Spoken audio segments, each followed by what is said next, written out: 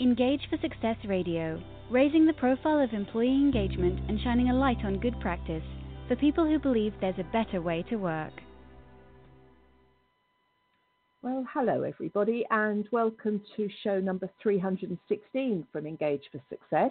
I'm Jo Moffat, and I'm hosting today's show for you. And today we're going to be talking about breaking the talent rules. And to help us explore that topic, I'm very pleased to be joined by Adelle Harrington.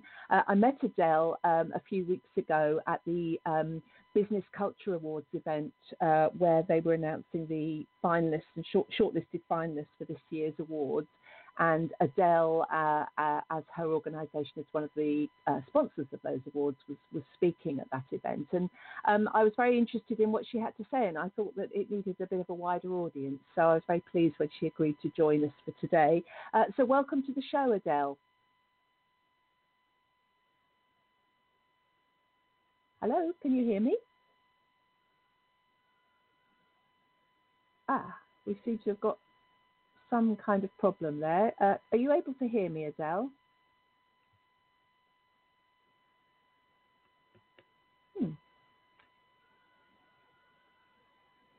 Hello, can you hear me?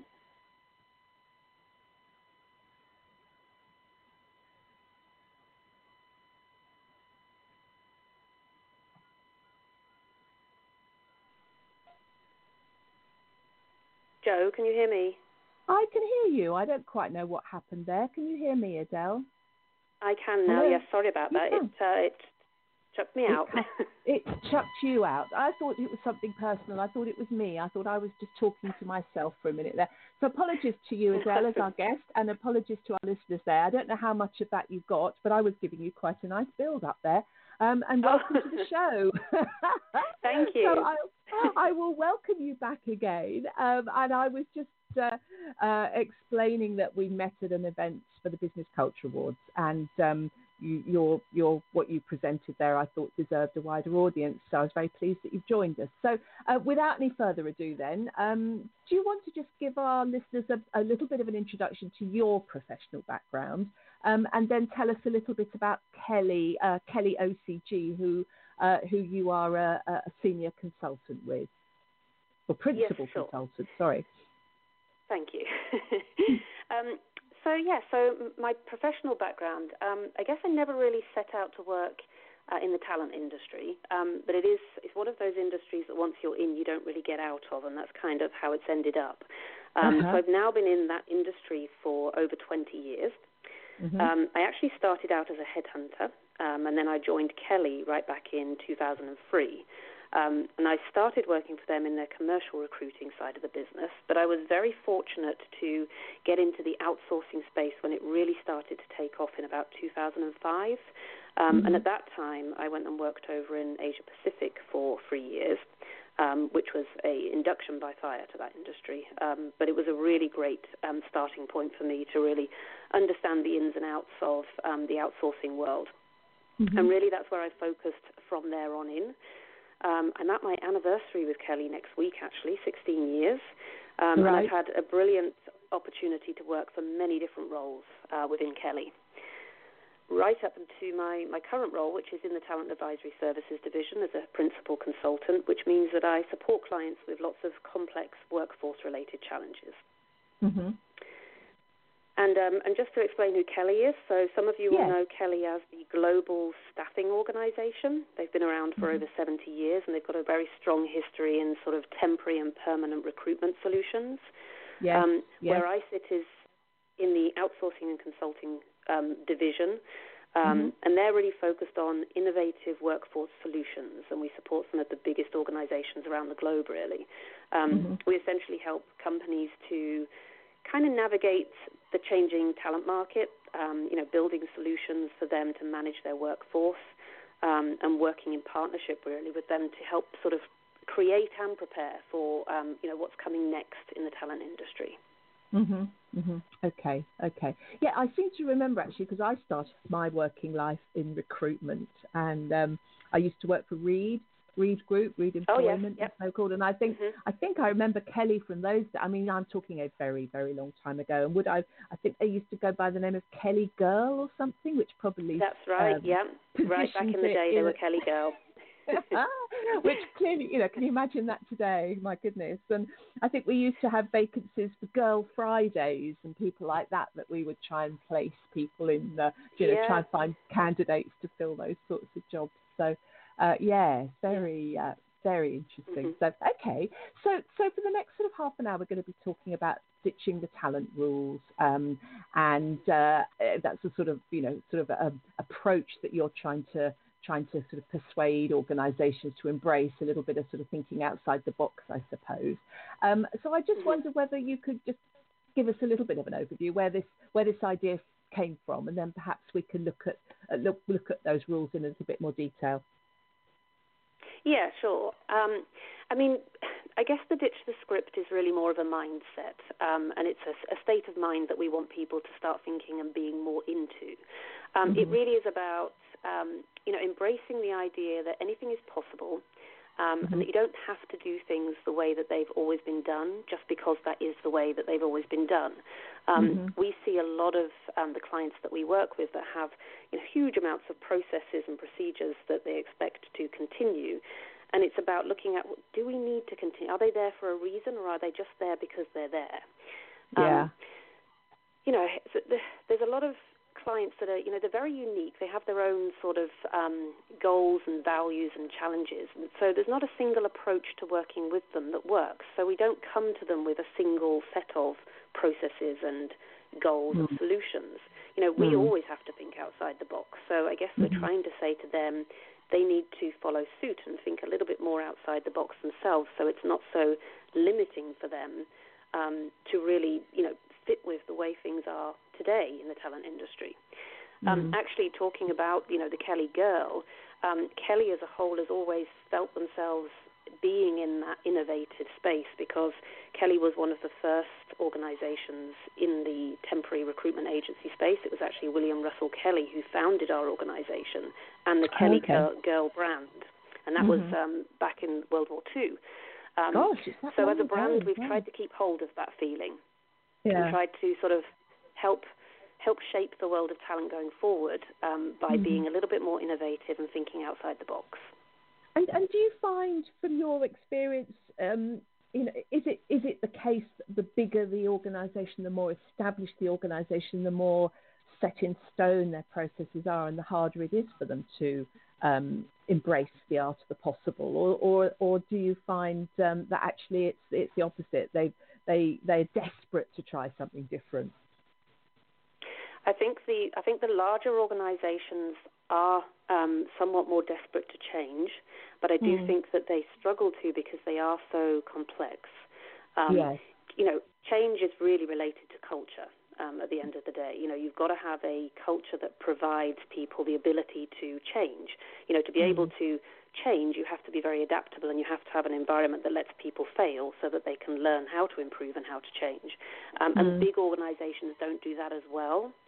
No. But then a lot of smaller organizations have very set processes because there's not as many people for it to expand beyond, so everybody's doing the same thing. So it's a real mix of the two.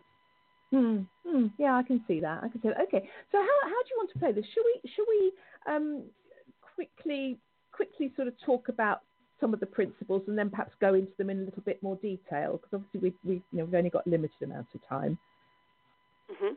Yep, sure.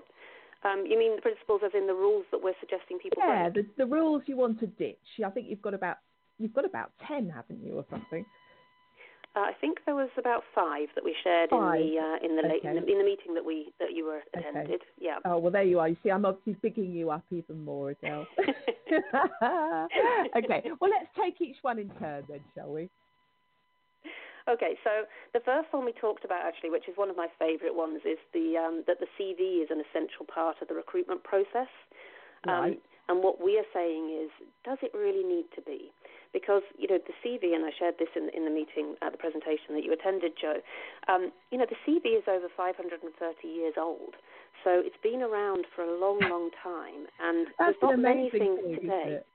That's lovely. Yeah, 530 it's crazy. years. Yeah. And we're still using it today, and it really hasn't changed that much. And I think that you don't see many things around today that are that old that we still continue to do in the same way. So why are we essentially using the CV? Especially as it's so, it doesn't really give you the opportunity to see the person behind the CV. And it doesn't really give you the opportunity to, test or evaluate that person's skills. You're essentially just reading what they want you to know about them. So some of the work we've been doing with clients is about looking at how are you attracting your talent, and is the CV really the right way to do that for the skills of today? Yeah, interesting. I mean, I was at an event a few months ago that was talking about talent attraction, but at a very kind of senior level talent attraction, and there was quite a debate about this and talking about recruiting for attitudes and values fit and behaviours and cultural fit rather than necessary skills. But then people made the point, but when you're looking at when applications are all automated and it's all crawled over by bots and AI who are looking for keywords and all of that, it's very, very difficult for people to break away from that and actually start to look at things in a way that is not keyword, i.e. skill related, really. Yeah, but if you think about, it's one of those things where there's a statistic now that says that the people, the skills that we will need in the next 10, 20 years, nobody even has today. Yes. So if the skills aren't even there and they're going to evolve that quickly over the next 10 years, they're not going to be on somebody's CV. Because they need to be in the workforce and learning those new skills as they go. So we've really got to start thinking about how we move more quickly with the times. Yes, indeed. So what's the alternative then to that CV? How do you get people to start thinking outside of that particular box? Yeah, I think one of the strong things is, we can't necessarily get away from asking individuals to tell us what they can do. What we can do is ask it very differently. Rather than what have you done, what can you do? What do you want to do? What are the behaviours that you really look to want to achieve in the workforce? What motivates you? It's more about what people want to get out of the next job versus what have they done in the past. Okay. And righto. So the CV then being the first rule to just try and think about it a little bit differently. What's the second one? This one's reasonably relative, actually, and it's another one that we tend to have about and have done for some time, and it's that talent strategy should be tailored to key demographics. And the problem with a demographic approach is that, again, it really lacks depth because it doesn't show you the person behind the talent. Instead of classifying workers on their goals and their beliefs and their attitudes, like we just talked about, that's what we want to get out of the application process. You don't see that if you're just looking at somebody's demographics. People can be, the example I give is that, I'm a white British female of 40 years old in the city of Peterborough. It doesn't necessarily mean that I have the same wants and needs out of somebody who's a white British female of 40 years old who's sat up in Glasgow, for example, who's looking for the same type of work. So demographics doesn't tell us much, doesn't help us really in that talent spectrum, especially nowadays with talent choosing to work very differently depending on their situation. So what do we use for demographics, sort of psychographics and things like that? Yeah, so psychographics is the attitude we're trying to take into account a lot more so, which is that what drives those two individual females? What do they want to do at work? How do they want to go to work? Are they a flexible worker? Are they a gig employee? Are they looking for a 9-to-5 with a long-term career? There's a lot of different drivers, and once we know that and we have a little bit more of an understanding of their psychographic and their attitude to work, that will really help us place them more effectively. Yes, absolutely. I can see that. And but does that involve quite complex sort of assessment stages and skilled interviewing initially? It can do, but it can also be as easy as just asking different questions in the application process. We did a study to understand the different talent segments. It was actually done in the US, but it transfers over here quite well. And it was about asking psychographic-based questions versus demographic ones. So asking people the questions that make them really think about what motivates them, where they're at within their career, what they want to get out of their next career, what challenges them. It's about asking those questions versus, what did you do in that role? What did you achieve in that role? Some of that you still need to know, but if you ask the more psychographic questions, you start to see the real human behind the application. Yes, okay. And to what extent, I'll possibly wrap this up a little bit towards the end, but I'm just particularly interested in this. Have you been able to see where approaching, because as you say, 1 and 2 are a little bit connected. Have you seen where people have achieved higher quality hires as a result, or perhaps hires that have stayed longer, or found it easier to find people? What's been the win that you've seen so far? We are starting to see wins with this. We do a lot of work with people around their employer value proposition, and I think when you tie that into psychographics and how people want to go to work, and then how organizations are attracting people, you really see a difference, because an employer value proposition is talking to somebody about the purpose of the business. What is that company doing? What is their brand telling them? What is the person going to be doing at work and getting out of that? And that attracts more to someone's psychographics versus the demographic side. So in the work that we do in that space, we're really starting to see big wins. We are also using it internally ourselves, though, to look at profiling of certain roles within Kelly. We have. Yeah. We have a huge sales force, for example, and to be successful in sales, it is a certain type of psychographic skill, a psychographic balance that we need for that person to be successful. So we've been able to look at our successful people internally and how they approach work, what motivates them, to be able to then adapt that for what we're looking for, and that's really been successful as well. Yeah, no, so it's good. You actually are. Drinking the Kool-Aid, as they say. And correct, yeah. And I think that's important, definitely important, because then when you're talking to clients about it, you can really show them that it works and that you've tried and tested it. Absolutely. Okay, so number 3 then, Adelle. So number 3 is that only permanent talent deserves rewards. Which is something that's it's a difficult one, because there is always that concern about co-employment risk with the contingent market. But the contingent market is huge, and we know that it's not going anywhere fast. In fact, it's growing and growing as we speak. So that legacy attitude that the contingent talent is somewhat not as valuable or committed is really something that we're trying to get organizations to think differently about. If anyone's seen any of our company branding more recently, it's really focused on that whole temporary is good. It's not necessarily a negative to be in a temporary position. It doesn't mean that you're not as committed to the workforce. It's just that people are choosing to work that way going forward. So we need to be able to attract them again, but we also need to make sure that we retain them. Not necessarily long term, because they're temporary workers, and that means that they may choose to only work with your organisation a short time. But that when they are there, that they're putting in their 100% and they're valuable, and that we're appreciating that, and that we're taking the skills they bring to the organisation and utilising them. Yes. So we're kind of working with clients. Sorry, Jo. Sorry, go on. No, go on. Carry on. I was going to say, we're working with clients to look at how do you reward the temporary workforce. You can't necessarily do it the same as you do with permanent employees. You can't necessarily give them, bonuses. But what you can do is make sure that you're giving them very good references, that you're sending them off to the next temporary position with that solid reference background. You can make sure that you're recognizing them in the workplace and you're making them feel comparable to the other employees that are there, rather than a second-class citizen.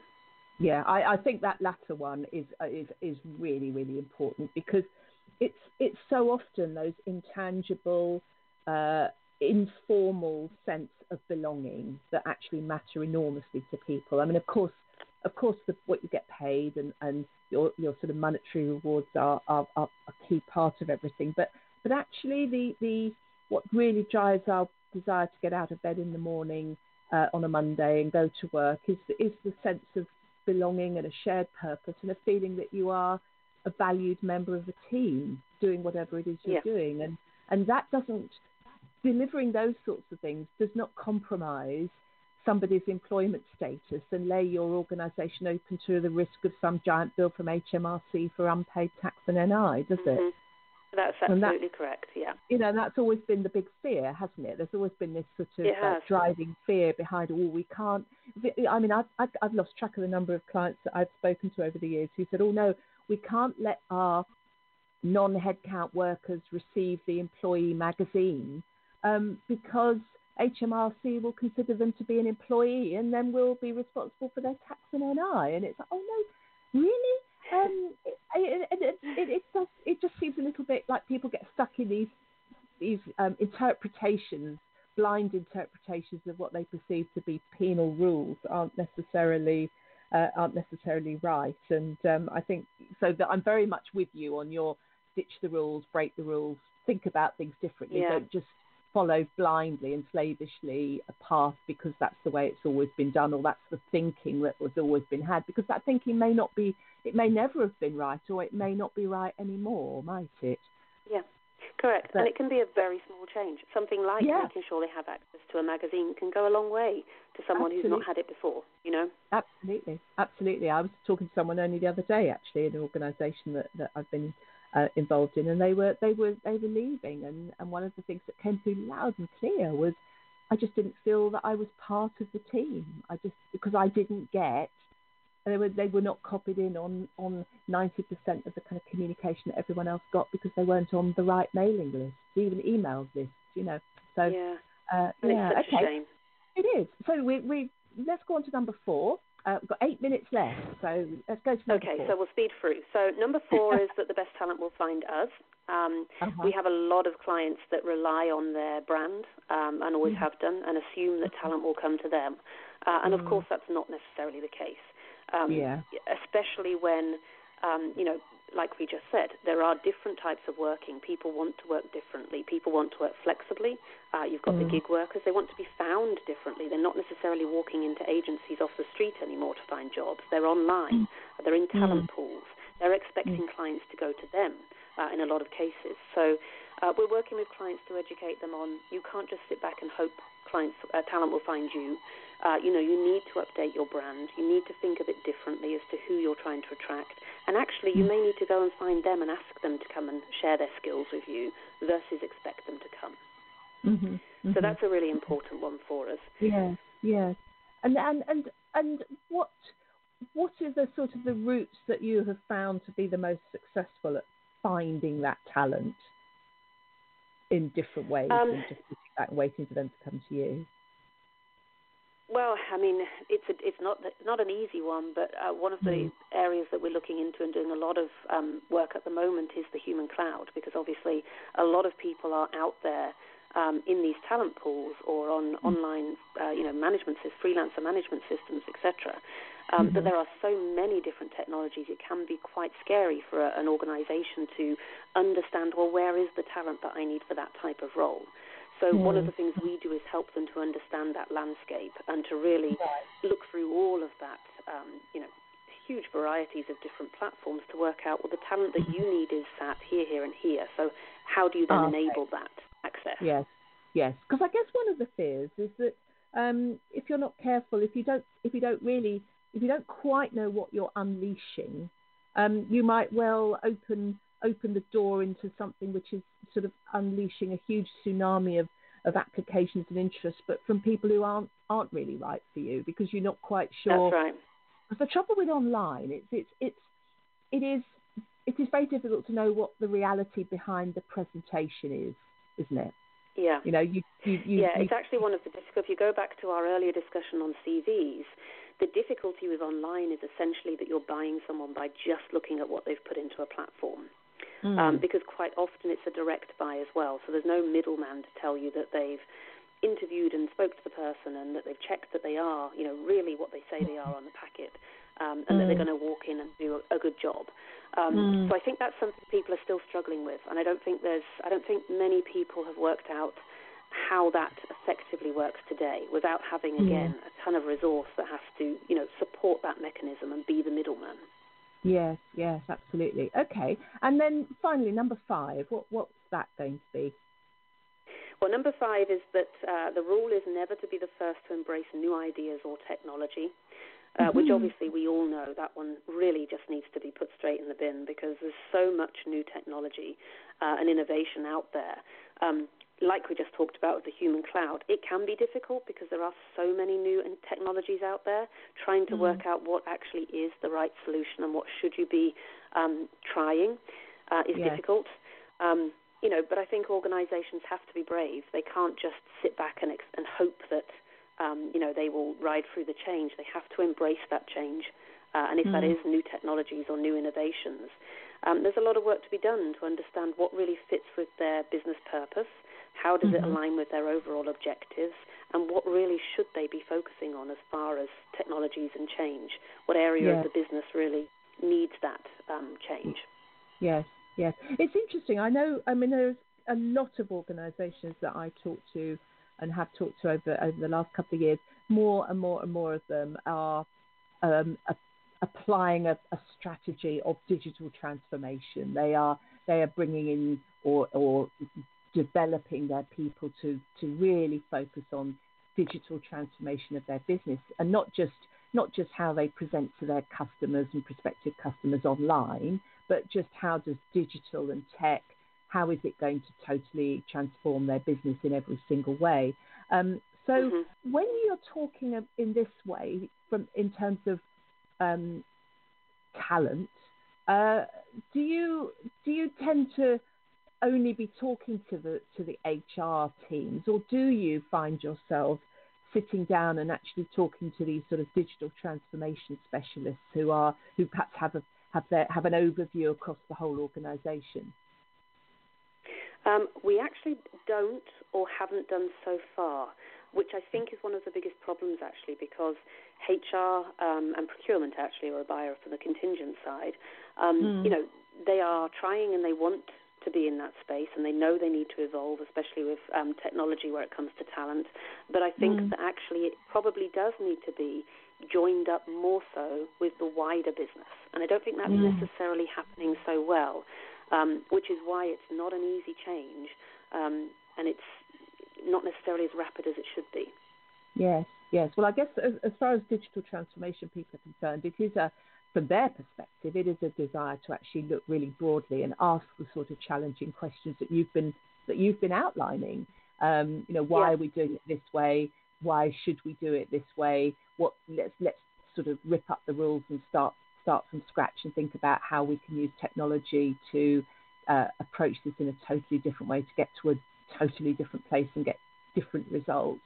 So maybe that's maybe that's what you need to do next, Adelle. Maybe you need to start sort of targeting the digital transformation gurus and using them to beat other people over the head with. But so results of all of this so far. I mean, how long have you been talking and trying to encourage people to think about these rules differently? What are you seeing? Kelly has been focused on it really for the last year. And I would say that we have had a lot of improvement in that year. And you talked about applying the talent strategy thinking to your own people. I mean, are you applying all 5 of these rules to yourself? I wouldn't say we are just yet. I've still seen a lot of CVs flying around, I will say that. Right. But no, we're definitely trying to get that message out, and I do think we need to do it ourselves a little bit more as well. Yeah. Right. Yeah. Which is the one that's the easiest, do you think? But if there was some people listening to this, of those 5 rules, which is the one that people could really start doing something on almost tomorrow, just by having been triggered to think about it from listening to you today? To me, the easiest one and the one that's going to make the most change for people, especially in that talent attraction arena, is the demographics versus psychographics.